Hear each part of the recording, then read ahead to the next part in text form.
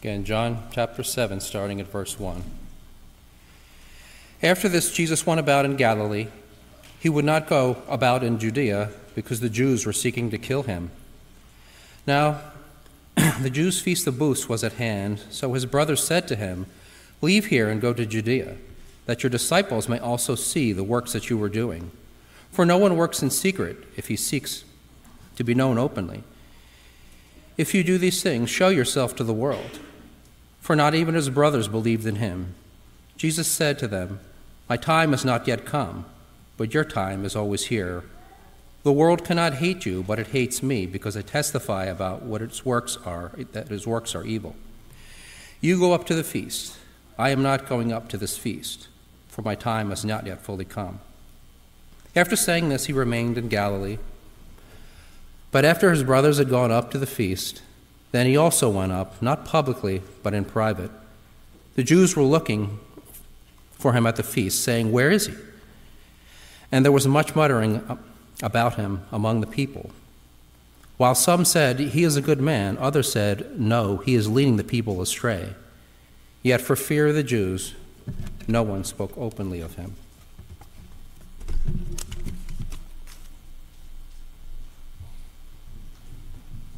Well, thank you very much for reading for us, Sean. Keep that scripture passage open. We're going to be referring to it. Somebody has asked me in the past, why is it that we always print all of the words to the songs in the bulletin?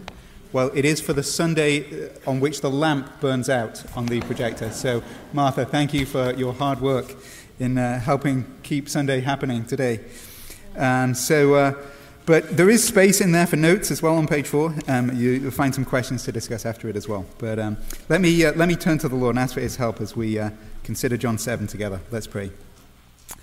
Father God, thank you so much for your grace and for your kindness.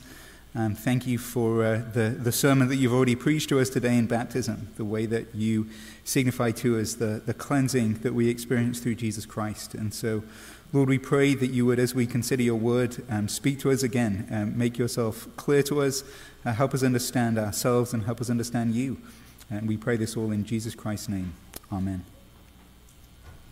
One of my favorite classes in school was science, especially physics, but I also enjoyed chemistry. What I enjoyed more than anything were the experiments, and one particular experiment sticks out. The teacher gave us a flask of some clear liquid, and then we were also given a little dropper bottle as well. And what we had to do is add a few drops of that dropper into the flask and give it a little swirl. And as you did that, what happened was powder began to form in the bottom. And what that illustrated was precipitation, for those of you who are interested. There was a chemical dissolved in that original liquid, but that chemical, of course, started out invisible. It was hidden within the liquid. But when you added the other liquid, a reaction took place, and that chemical began to fall out. It was there all along, but you couldn't see it. Now, we don't need to go into the science of why that happens. Maybe one of the kids can tell us. But it is something like that we find in John chapter 7. Once again, this chapter centers on one of the Jewish feasts. The previous chapter took place during the Passover.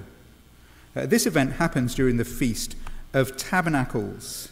And one of the things you'll notice as you read the chapter is this. There is a progression in the ministry of Jesus Christ throughout the chapter.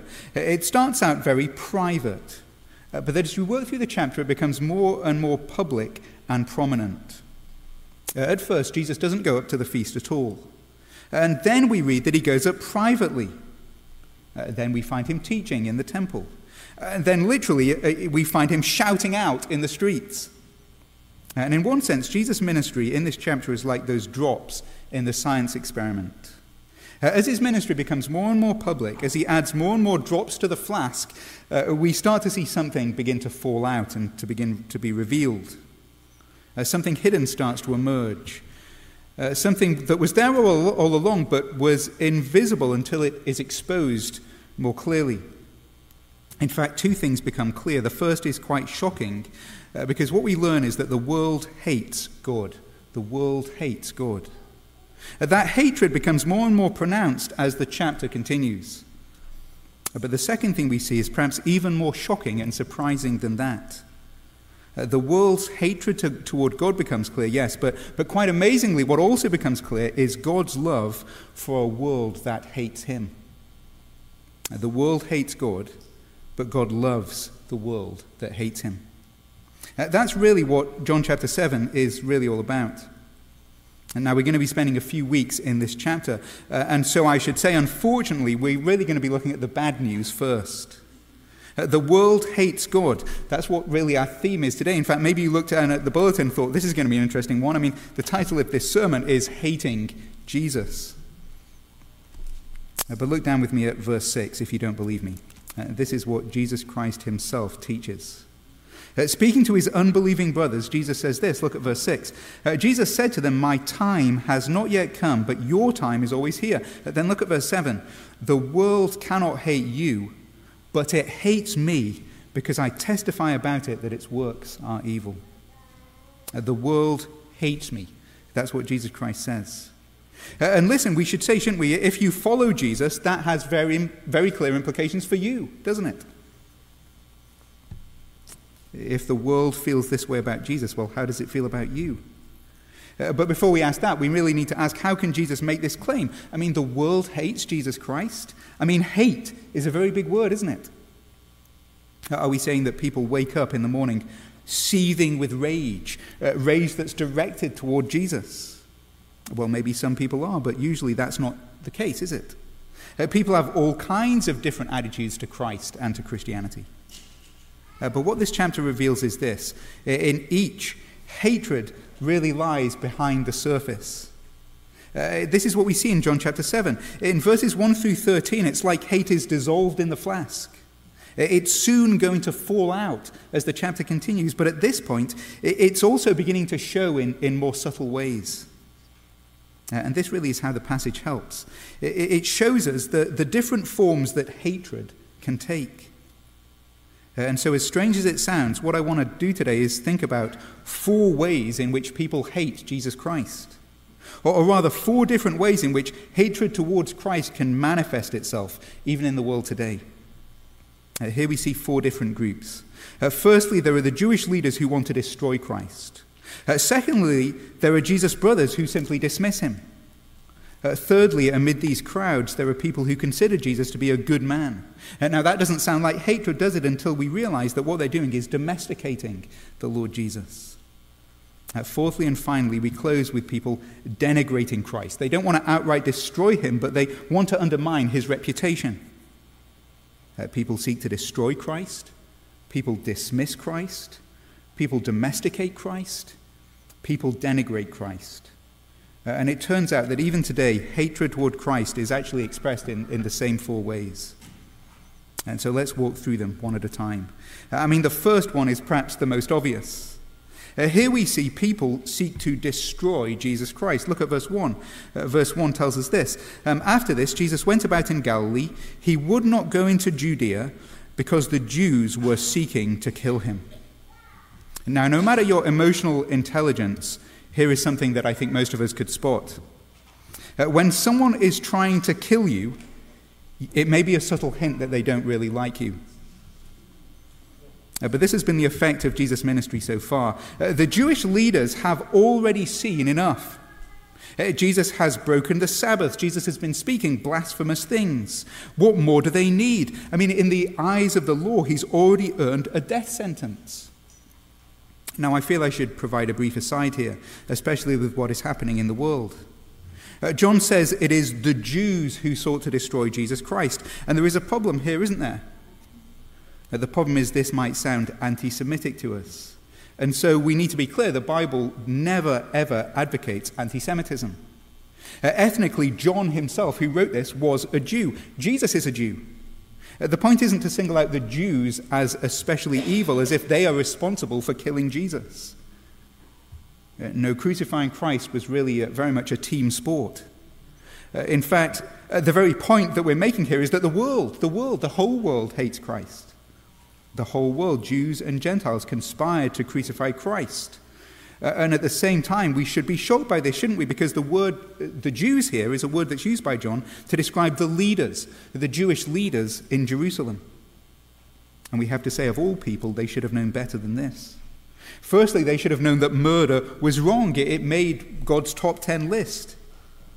And they should have read the prophecies. They, above all, should have recognized Jesus Christ. But instead of honor him, what do? They hate him, perhaps more than anyone else. They want to get rid of him. They want him to be gone. And so it is with many people today. Some people hate Christ in a very explicit way. I mean, there's nothing they want more than to rid the world of Christianity. I think of the writings of Richard Dawkins or the late Christopher Hitchens. I mean, they've fallen out of vogue recently. At one point, they were referred to as the new atheists. And we have to say this new atheism was a little bit fiercer than the kind of atheism that came before. The new atheist isn't content simply to question religion. No, there is a desire, ultimately, to eradicate religion completely. Hitchens wrote that best-selling book, God is Not Great. The subtitle, How Religion Poisons Everything. There are so many great quotes from that book, but here is Hitchens waxing lyrical about the Bible. This is what he says: the Bible indeed does contain a warrant for trafficking in humans, for ethnic cleansing, for slavery, for bride price, for indiscriminate massacre. But we are not bound by any of it because it was put together by crude, uncultured human mammals. I wonder how many people share that opinion of the Bible.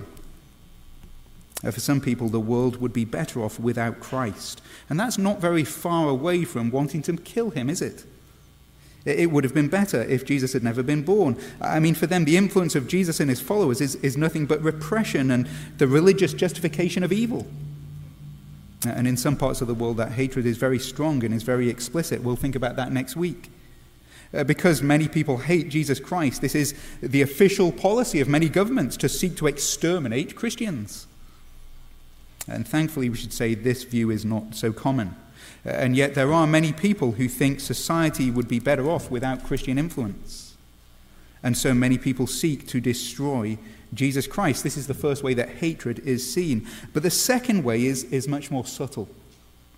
In verses 2 through 5, we find another way that hatred expresses itself. That is, in those who seek to dismiss Jesus. Some people try to destroy Christ, but some people are content to dismiss him. I mean, that's what Jesus' own brothers do. Take a look down at verse 2 with me. Now the Jewish feast of booths was at hand. And so his brothers said to him, "Leave here and go to Judea, that your disciples also may see the works that you are doing. For no one works in secret if he seeks to be known openly. If you do these things, show yourself to the world." And now the Feast of Booths is something we'll talk more about next time, but basically people all came to Jerusalem and lived in tents. It was kind of a religious camping trip, celebrating God's provision for them during 40 years in the wilderness. And Jesus' brothers see this perhaps as Jesus' big chance. This is an opportunity, they think. This is a perfect place for Jesus to promote his ministry. Perhaps they know what happened last time. I mean, if you were here last time, you'll know that Passover had been a big fail. Remember, the crowds had walked away mad at what Jesus said, and Jesus even managed to lose some of his own disciples. And so they want to give Jesus some PR advice. But what we see is more than that, I think. We have to ask ourselves, do these words read like the words of Jesus' own campaign team, or do they read more like the jeers of Jesus' opposition? I mean, I actually think it's the latter. These are the words of the opponents of Jesus Christ. In fact, in case you don't believe me, look at the author's own interpretation there in verse 5. Why did they say this? Well, verse 5 tells us, "For not even Jesus' brothers believed in him." In fact, it's in their response that it's in response to their words that Jesus makes this incredible claim, isn't it? It's in response to their words that Jesus tells us, well, the world hates him. And in context, we have to say that claim implicates his own brothers. And so we should see these words as carrying, I think, more of a dismissive tone. These are Jesus' younger brothers mocking him and his ministry. Oh, they say, "So you are God? You've come down from heaven? You believe yourself to be some sort of worldwide savior? Why don't you go and wow the crowds in Jerusalem with your mighty works?" Subtext being, well, maybe you're worried that all of your followers will leave you like they did last time. This is how they show their hatred towards Christ. What I believe they show here really is a dismissive attitude. And it's easy to miss how painful this must have been, to be hated and dismissed by members of your own family. Sadly, I know that some of you have experienced this yourself. Maybe it even came as a result of your commitment to follow the Lord Jesus. Thankfully, I have to say, that was not my experience. I should be careful. My parents sometimes tune in and watch online, so I should be careful what I say here. But when I first became a Christian, I do think my parents were a little bit worried. They were a bit worried about me. I think they were worried that I had joined a cult or something like that. And being honest, looking back, the church I went to was actually a little bit weird. It isn't necessarily the kind of church I would suggest that Carissa or Felicity go to when they grow up. But my parents' response was one of concern, and it was hardly one of being dismissive. And if you're a young Christian, maybe your parents are concerned about your newfound faith. You might interpret that as persecution, but it might simply be because they love you. But at the same time, I know for sure, for some of you, it is more than that. Following Christ has meant facing rejection from the people from whom you should experience love. And how encouraging to know that Jesus Christ himself has first-hand experience of this. As your great high priest, he came and experienced your pain. And yet the point I'm making simply is this. This is just another way in which hatred towards Christ comes to the fore. It's not just when people actively seek to destroy Jesus Christ. No, hatred manifests itself in this mocking and dismissive attitude toward Jesus.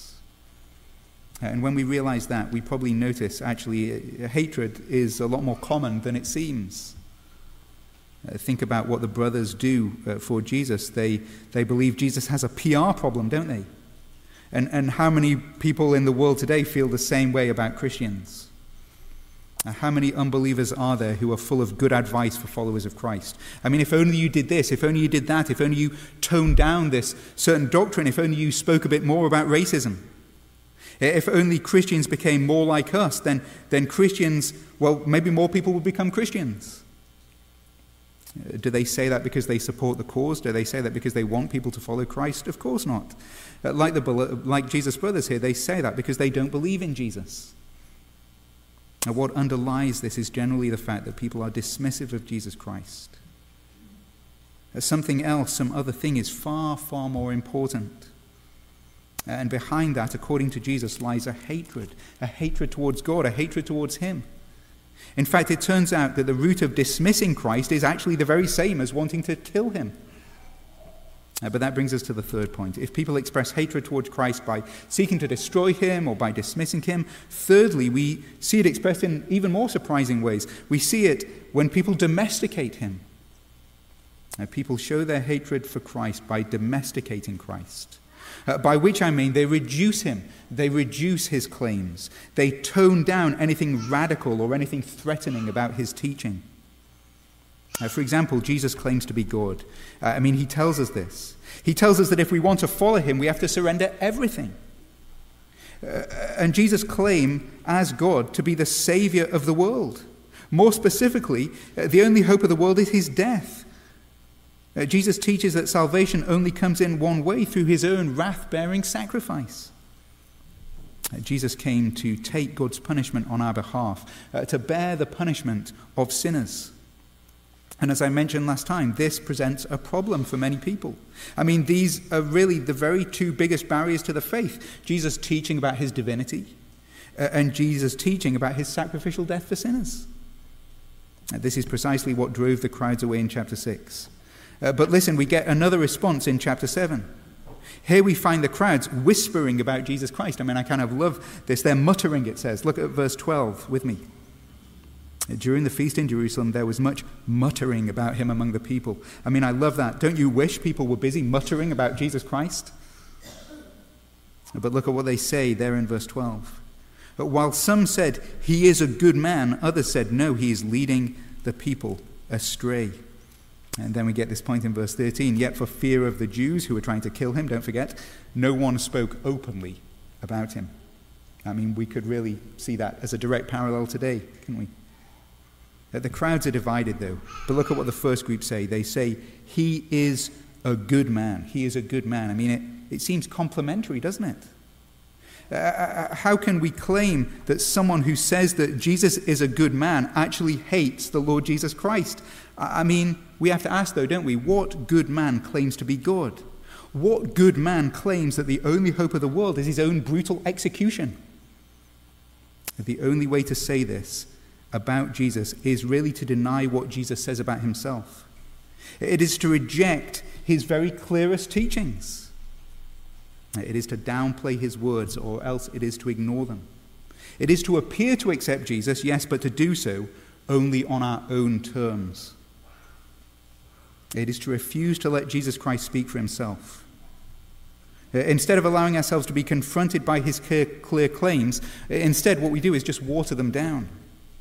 And this is what I mean by domesticating Jesus Christ. I mean reducing him, making Jesus Christ a lot more palatable. I mean, Jesus is a good man. I mean, who would object to that? And yet, far from a compliment, it really turns Jesus into a pet. It turns Jesus into just some little puppy. Here, Jesus, heel. Jesus, sit. To claim to respect Jesus Christ as a good man or as a good moral teacher is really just a thin veneer of Christianity. And below that veneer is really a hatred towards Jesus Christ. To believe that about Jesus Christ is ultimately to reject him. And the final group we see also reject Christ, but they really do it outright. We've seen those who seek to destroy Christ. We've seen those who dismiss Christ. We've seen those who domesticate Christ. But fourthly and finally, we find those who denigrate Christ. They denigrate Christ. What do I mean by that? Well, I mean they speak against him. Look at what the rest of the crowd are muttering. Some say he was a good man, but look at how verse 12 continues. Others said, no, he is leading the people astray. You see, it's not like this group actually wants to kill Christ.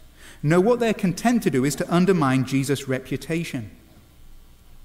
And now, in one sense, this is a lot more honest than the last group, isn't it? Given what Jesus claims about himself, this actually is, I think, a much more plausible alternative.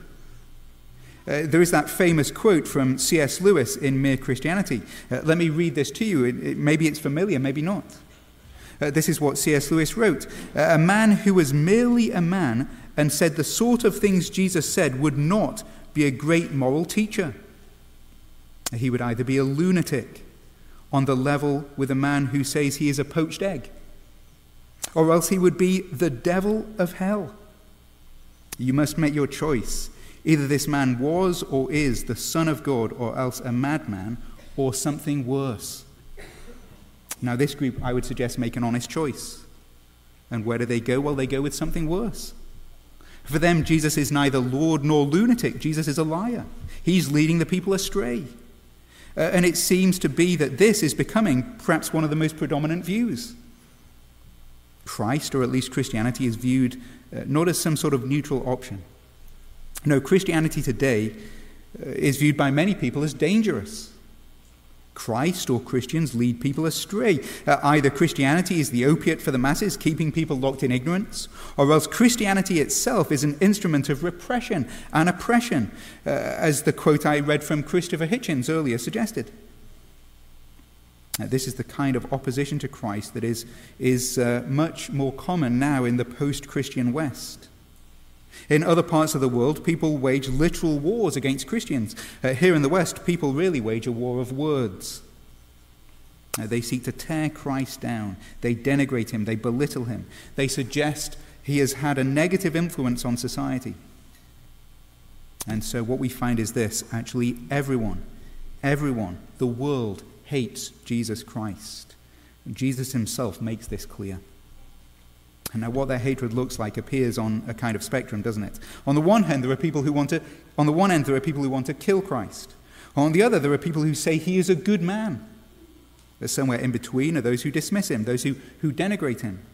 But we should say, actually, all of this is on the wrong end of the spectrum, isn't it? All of this amounts to rejecting Christ. And this becomes clear in John chapter 7. This hatred begins to fall out like that chemical in the science experiment. And I have to say, I'm sort of sorry to dwell on this because it seems to be a point that is so negative, especially on a baptism Sunday. Couldn't we have a more positive message than this? I mean, some of us have brought guests with us to church this morning. And we're going to hear about how all of the world hates Jesus Christ. Well, yes, we are, because it's a point that is incredibly, incredibly important. It is so foundational to Christianity. This is what Christians believe, that all people hate God. Or to put that in a more familiar way, this is what Christians believe. Christians believe that all of us are sinners, because hatred towards God is really what sin is, isn't it? All of us live life our own way without God. Or as I heard one person put it recently, given half the chance, there isn't one of us who wouldn't kill God if we were able to do so. And why is this so important to understand? Well, until we understand this, we'll never understand the heart of Christianity. Remember what I said at the start? There really are two things that fall out in this text. Two things become clear in John chapter 7. We begin to see the world's hatred towards God, yes, but listen, we also begin to understand God's love for a world that hates him. And really it's this contrast that is so key to understand. I mean, if we're all such good people, if we naturally love God, well, it's no surprise God loves us too, is it? But if the world hates God, if it despises him, if it ultimately crucified his son, we have to ask, how does God feel about such a world? How does God feel about the real world, the world that we actually live in? We're going to dwell more on this in the coming weeks. But for now, let's briefly consider this. Let's look at God's love for the world that hates him. I mean, we get a hint of this in verse 6. Take a look at verse 6. Jesus' brothers ask him to go public. They ask him to show himself up at the feast. But Jesus says to them in verse 6, "My time has not yet come, but your time is always here." And then he goes on to make this claim in verse 7, "The world cannot hate you, but it hates me because I testify about it that its works are evil." Then he goes on in verse 8, "You go up to the feast, but I am not coming up to this feast, for my time has not yet fully come." And my time has not yet come. My time has not yet fully come. That's the phrase that brackets this statement. But what time is Jesus talking about? Well, at the very least, it tells us that Jesus clearly does have a mission. He's telling us that there will be a time when he will be on public display. But what is that time? Well, this is the shock. In John's Gospel, there is no question what this time is, what this hour means. It is the time of Jesus' crucifixion. This is when Jesus goes public. This is when Jesus Christ is lifted up, when he's displayed for all to see. Not so the world can just wonder at him and glory in his works. No, this would be a shocking and gruesome spectacle. You all hate me, Jesus says. I know this, and I know exactly where this hatred will lead. But what you need to know is this. All of this is part of my time. This is my time fully coming. This is my hour, not my hour of defeat, but rather the hour when I triumph, the hour when I complete the task that God has given me. And why does Jesus do that? Well, because he came for people like us, because he came to die in our place. Whether you want to destroy him or dismiss him or domesticate him or denigrate him, Jesus Christ came for you. And he came not to win your approval of him. That's actually what Jesus' brothers want, isn't it? They want Jesus to win over the crowd. And no, Jesus came not to win your approval of him. He came to deal once and for all with God's disapproval of you. In a world that hates God, what do we learn? Do we learn that God hates the world? No, we learn that God so loved the world. He so loved the world that he gave the world his only son. And so what do we need to do? What's our response? Well, firstly, the response is this. We have to admit to ourselves that we do hate God, don't we? And we need to see in our own hearts the same sinful attitude of the Jews or Jesus' brothers or the crowds that are whispering about Jesus. We have to acknowledge our sin. We have to admit that even as Christians, we can so often reject God's rule in our lives and perhaps most often try to domesticate the Lord Jesus. But where do we find hope? Where is the hope? Where is the hope for the world? Where is the hope for a world that hates God? Well, the only hope is the love of a God for a world that hates him. Let's pray, shall we? Lord God, we thank you for your amazing love for us in Jesus Christ. Lord, it is sobering and difficult to hear about ourselves, to hear about what is in our hearts, but we thank you for the good news that accompanies it. Lord, we thank you that it was not when we were righteous or upright that you sent your Son, but that Christ came to die for us while we were still sinners. And so we pray that knowing that fact would fill us with awe at your great love for us, and that you may, through us, share that love with those around us. Lord, we ask that you'd work in each of our hearts. Help us understand this glorious news, and we pray this in Jesus Christ's name. Amen.